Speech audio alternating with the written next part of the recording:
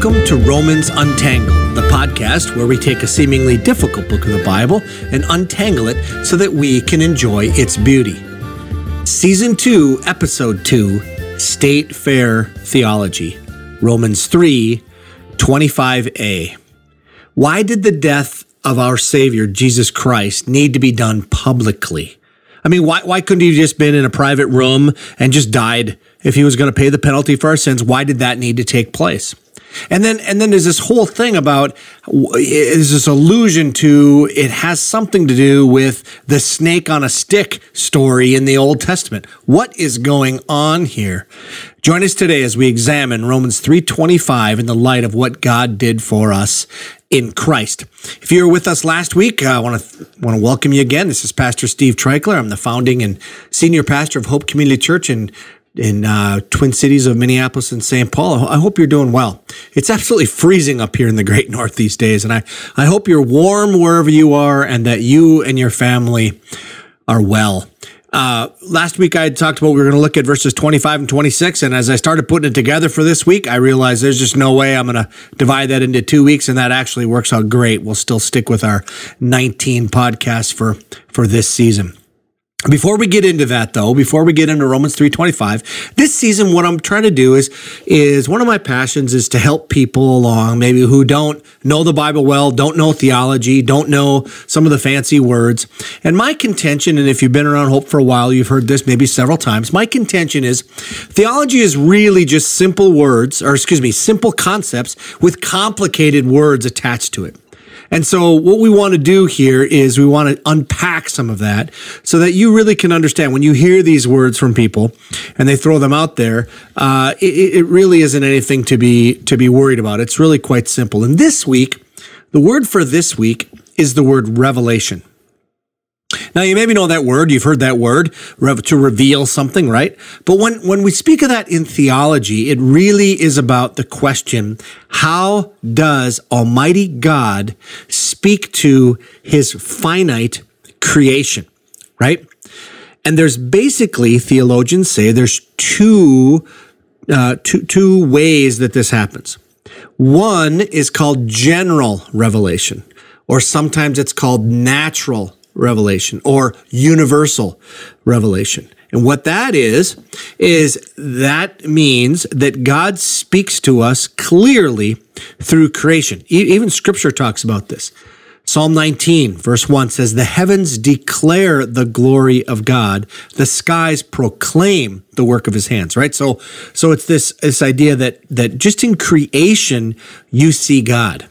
Now, it's not wrong for a lot of people that go out into nature and say, I feel close to God that way. Now, I know there's a lot of theologies that go and they try to dismiss the God of the Bible as a result of that, but in and of itself, it's not a bad thing. I mean, here in Minnesota, we have incredible beauty, primarily in the summer. Although I was just out walking the dog today and I thought, this really is beautiful. We just got more snow today and it's really beautiful. But you get a sense of the awesomeness of God in creation. We have an area in northern Minnesota called the Boundary Waters. And you go up there and it's really unlike any other place, I would say, on earth. And you go up there's a lot of granite formations, a lot of trees, especially a lot of pine type trees, fir trees, and it is just gorgeous. Big cliffs, and it's just amazing. And your mind just does go to the Creator God when you see that, right? That's called general revelation or natural revelation or universal revelation. It's one of the ways that God speaks to us, right? The other way is what we'd call specific revelation or special or particular. Those are words you're all going to hear. And what that means is it's a way that God communicates clearly to humans. And what that is primarily is in a way that he is saying something to humanity about his character or what he wants us to do or something like that. And it comes in a variety of ways, right? It sure does. So God can just sense this feeling of God feeling like, or people feeling like they have heard from God about something. You know, we'd say it's a word. I've got a word from God, or I really felt God impressing on my heart something. That can be. It's not always the case, but it certainly can be. God can speak to us clearly through events that happen in our lives. As a nation, what's God up to now with COVID? What's God up to with some of the unrest we've been facing? What's God up to when certain events happen in your life? And we speak about that clearly, right? In the scriptures, Jesus Christ is actually called the Word of God, and that he is himself the Word of God. And he in John chapter 1, in the beginning was the Word, and the Word was with God, and the Word was God. And so it describes Christ as this Word, or the Word of God, that communicates God to humanity better than anything else. But most of the time, when we speak of the phrase specific or particular revelation, we're really talking about the Bible here. We're talking about the 66 books of the Old Testament and New Testament bound together, and that those are God's words to us through history in certain events that have happened in humanity, and we are to extract the principles and understand how that is God's word to us today, even though the Bible was not written to us, but it was written for us. And so that's why we spend so much time on the scriptures when we look at the character of God, because it's really out of that list the only real objective thing that we have remaining. Christ in his human form is no longer on earth. So general revelation, which is nature, and when God impresses things on our hearts or events happen, they're somewhat, to some degree, subjective, right? But the Word of God that's been handed down to us is very objective. And as we study it, the best phrase I've ever got is the goal of the Word of God is to get to know the God of the Word. And I love that. If you're just trying to study the Bible to get to know the Bible, you can do that. But really the goal of it, like in anything, is to get after it and get to know God himself. So that's our word for this week. The word is revelation. All right, this week, what are we talking about? We're talking about state fair theology. What a weird thing to say, and I'll come back to why we're going to do that. We're going to look at just the first half of verse 25. Verses 21 all the way to 31 kind of form a section. We're going to spend 4 weeks just on this section. This is our second week. But I want to look at the first half of verse 25. And in order to do that, I kind of got to give you the flow of verses 21 to 26. So if you got a Bible with you, open it up to Romans 3. Look at verses 21 to 26 with me. I'm going to read out of the New American Standard Bible here. And the reason for that is it's very literal. We talked about this in an early episode last year, the different translations and what you can learn from them. The New American Standard is one of the most literal, and it helps you to understand the meaning of words, but it reads very, very woodenly. It's very difficult to read. And so as a result, you kind of get splinters when you read it. Let me read 21 to 26 out of the New American Standard, and then we'll kind of dive into it. Okay, here we go. But now, apart from the law, the righteousness of God has been manifested, being witnessed by the law and the prophets, even the righteousness of God through faith in Jesus Christ for all those who believe. For there is no distinction, for all have sinned and fall short of the glory of God, being justified as a gift by his grace through the redemption which is in Christ Jesus, whom God displayed publicly as a propitiation in his blood through faith. This was to demonstrate his righteousness, because in the forbearance of God, he passed over the sins previously committed. For the demonstration, I say, of his righteousness at the present time, so that he would be just and the justifier of the one who has faith in Jesus.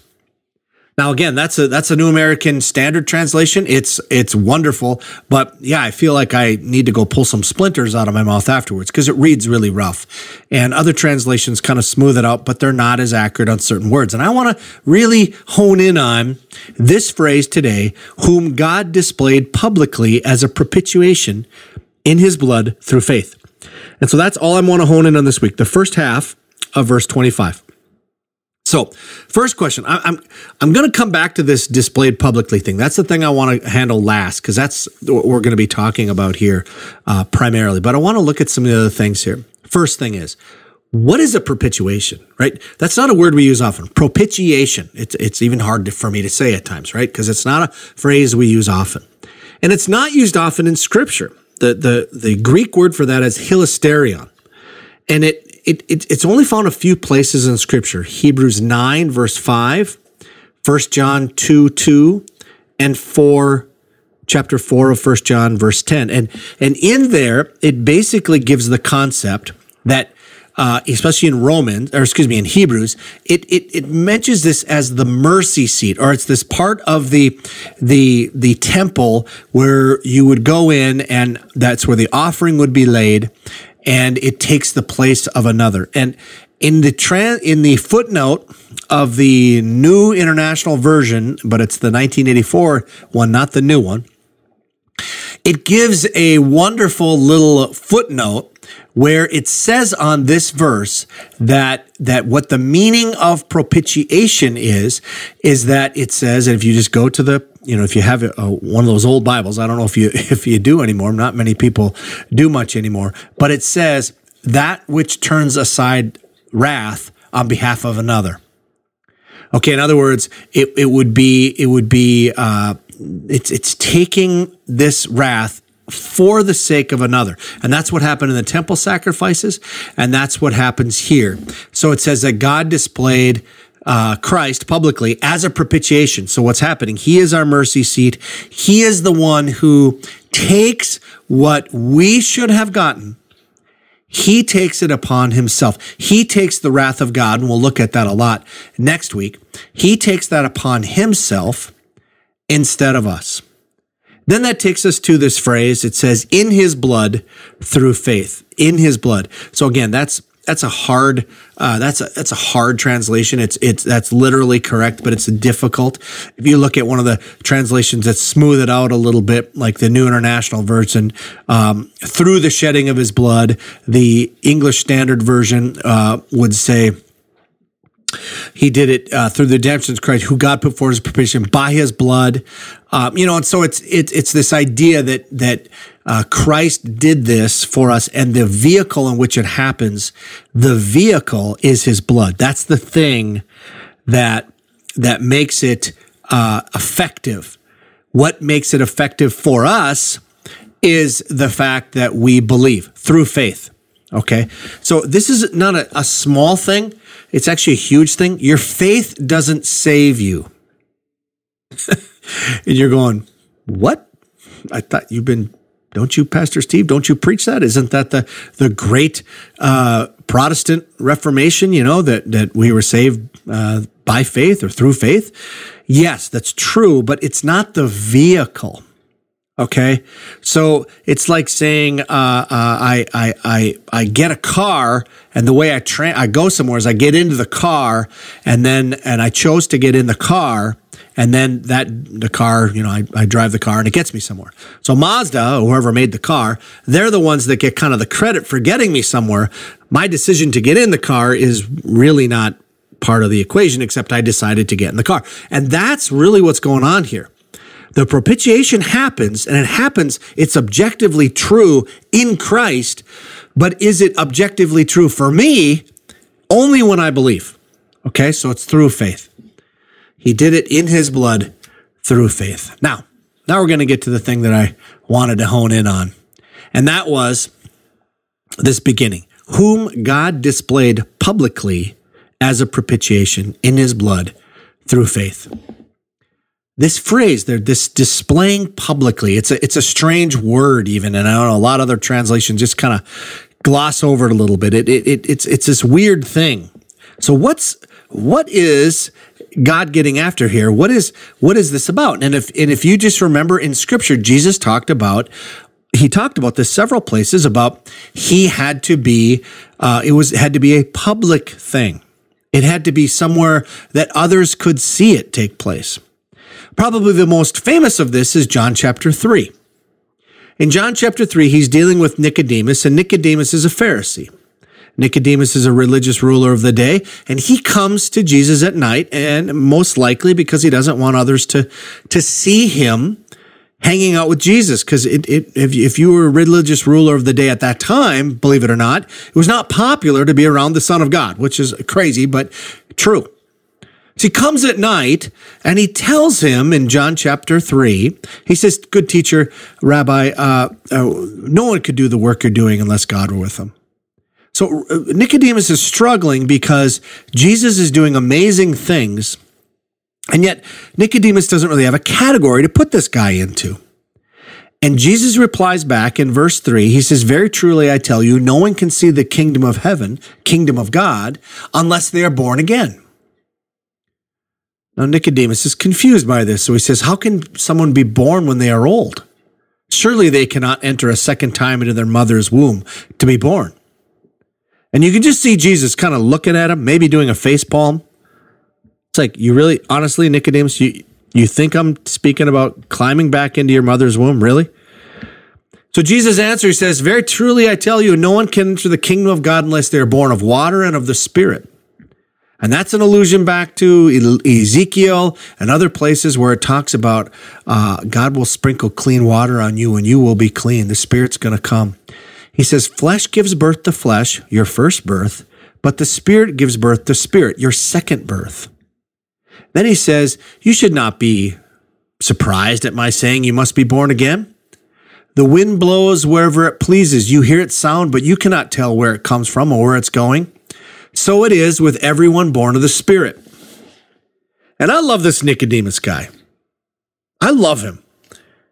I really do. And if you follow Nicodemus is around at the end after Jesus is crucified, and he helps with the burial of Jesus. He is a follower of Christ eventually, but at this point in time, he's just confused. And he says, how can this be? Now listen to Jesus' answer. This is really, really profound. He says, you are Israel's teacher, and do you not understand these things? In other words, Nicodemus, I am fulfilling all that you all teach in the Old Testament. You're just reading your Old Testament wrong. I am the fulfillment of this, and also a time is coming when you'll be born again. You will believe, and things will radically change for you. Okay? Here he goes. He goes, very truly I tell you, we speak of what we know, and we testify to what we have seen, but still you people, that's the Jewish religious leaders, do not accept our testimony. I have spoken to you of earthly things, and you do not believe. How then will you believe if I speak of heavenly things? No one has gone into heaven except the one who has come from heaven, the Son of Man. And here it is. Listen now carefully here. Jesus speaking to Nicodemus, and he says this, just as Moses lifted up the snake in the wilderness, so the Son of Man must be lifted up, that everyone who believes may have eternal life in him. Okay, so he gives this allusion to this weird thing in the Old Testament. Just as Moses lifted up this snake in the Old Testament, just as that happened, that's got to happen for me. And anyone who looks on me will have eternal life, right? That's what it says here in John 14 and 15. So the Son may be lifted up, that everyone who believes may have eternal life in him. And then comes the most famous passage probably in the Bible that people have heard. For God so loved the world that he gave his one and only Son, that whoever believes in him shall not perish, but have eternal life, right? Now, what is going on here? What is Jesus talking about? This is just a bizarre thing, right? Just as Moses lifted up the snake in the wilderness, what is that about? Well, if you have a Bible that has footnotes or it has cross references, you can click on it and say it'll take you back to Numbers chapter 21. In Numbers chapter 21, the people of Israel are wandering around and they're grumbling to God about all the troubles that they've had after they've come out of Egypt, and they have to be in the wilderness. They're not yet in the promised land, and they don't like it. They're grumbling about everything. On and on and on. And finally, in Numbers 21, they grumble so much that God sends venomous snakes, and they bite them. And these snakes, if they bite the people, are dying. And so the people come to Moses and said, whoa, we're really sorry about all that we've done. Is there something that we can, could you stop this, Moses? And then it says this. In Numbers 21, let me pick it up and just give you the whole story. It says, then the Lord sent venomous snakes among them. They bit the people. This is Numbers 21, verse 6 and following. And many Israelites died. Then the people came to Moses and said, we sinned when we spoke against the Lord and against you. Pray that the Lord will take the snakes away from us. So Moses prayed for the people. The Lord said to Moses, make a snake and put it on a pole. Anyone who is bitten can look at it and live. So Moses made a bronze snake and put it on a pole. Then when anyone was bitten by a snake and looked at the bronze snake, they lived. Now that's crazy, right? I mean, what a story. There's a story in this Old Testament account that people are getting what they deserve. They have grumbled. They've basically flipped off the living God, grumbled against him, swore against him. And now God is saying, okay, all right, if you want to just be on your own, fine. This is what's going to happen. There's snakes and everything out here, and they're going to get you, and they got them. And they come now and they say to Moses, Moses, please help us. So Moses prays, and the solution that God says is, take a pole and put a snake on it, a bronze snake, and then people can come and look at it. And if they come and if they look at the snake, they'll live. So this is what I would call, in the State Fair of Minnesota, or in Minnesota we have a thing called the State Fair, and everything you can have that you could eat anywhere else, you can put on a stick, right? We even have, believe it or not, I've actually seen it. I haven't had it, but I've seen it. It's called spaghetti on a stick. I don't even know exactly how they get it on there, how they wrap it in. It's kind of deep fried, but there it is. We have corn dogs on a stick. We have turkey on a stick. We have just about everything you could possibly put on a stick. It's on the stick at the State Fair. And here's the very first instance of it. You have what I would call State Fair theology. You have snake on a stick. And they put this bronze snake on the top of this stick, and then if they look at it, they live. Now, let's just think about this for a second. How many people were in the desert at that time? We're not exactly sure. Some scholars estimate it was hundreds of thousands, could be even up to 1 million people. Now, that's a pretty big city, right? That's a pretty, where they have to be and where they have to camp, even if they're relatively close together. It's miles, right? It's several miles across. Let's just say you're on one edge of the city and you get bit by this snake. And all of a sudden, you're like freaking out, right? You need medical attention. And someone says to you, hey, guess what? I heard about this thing. If you just travel with the last remaining time you have before that venom gets into your system and you die, if you travel all the way over to where you can see this snake on a stick and just look at it, you'll be healed. Well, what does it take to actually do that? I mean, that's not normal medicine, right? And I'm not going to recommend, if you get bit by a snake today, don't just look at another snake on a stick. What you have to do here is, even though you don't understand it, you have to say, all right, God, I trust you. It doesn't make any sense to me whatsoever, but I'm ultimately going to completely trust you. And I'm going to bank everything I have on my life, because by the time if I get there and this doesn't work, I'm dead. But I'm going to bank on that you are true to your word. And because you've said this, I'm going to believe you. And I'm going to take them 2, 3, 4, 5 mile walk. And I'm going to find this snake. And then I'm just going to look upon it. I'm going to look at it. And I'll be healed. That's the story. Now go back to what Jesus said. Jesus said, when speaking to Nicodemus, who knew the Old Testament and knew that moment in Israel's history and how much faith it actually took at that moment to pass up other medical options, to do whatever, to stop freaking out, but to actually travel to where the snake is and to look at it. Jesus tells Nicodemus, just as Moses lifted up the snake in the wilderness, so the Son of Man must be lifted up, that everyone who, and he inserts a different word here than looks, the word is believes. Now, I would argue that's the same word that happens in the Old Testament. Whoever looks upon the snake is actually saying, God, I believe you. It doesn't make any sense to me. And here, Jesus says that's the same for me. And that brings us back to Romans 3:25. Which says that God displayed publicly Jesus was on a cross. Jesus was on a stick. Jesus was lifted up. Here is the Son of God, holy man, W-H-O-L-L-Y, completely God, completely man. And he went to the cross to pay for our sin. Now, you might be at a point, you might just be starting your journey with Christ, and you might look at him and say, that makes no sense to me. But I trust you, God. You said it's true, so I'm trusting you. And as we'll study more in Romans, we'll see that it makes total sense in God's economy, but it was a surprise to everyone. Nicodemus didn't understand it. The people of the Old Testament didn't understand it. The religious people of the day didn't understand it. Many, many, many religious people today follow religion but never follow Jesus Christ because they don't understand it. And it's simply as this. You put your hope and your finished faith and you look upon the Son on the cross. He is the final answer. He is the one. And when I do that, it says here that when anyone's bitten by that snake and they looked at the bronze snake, they lived.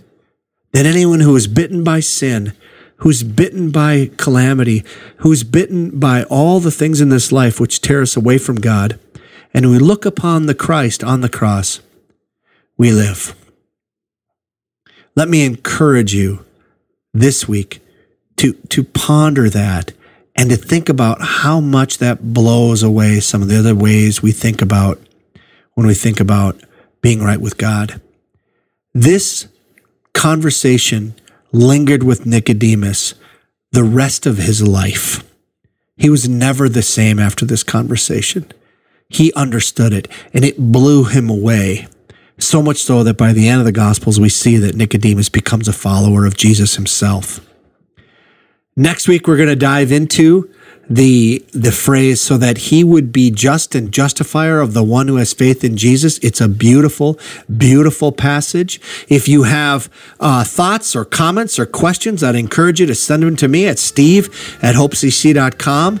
I hope that this has been helpful and you can continue to ponder away these beautiful, beautiful truths from the book of Romans. Have a great week, and we'll see you next time on Romans Untangled.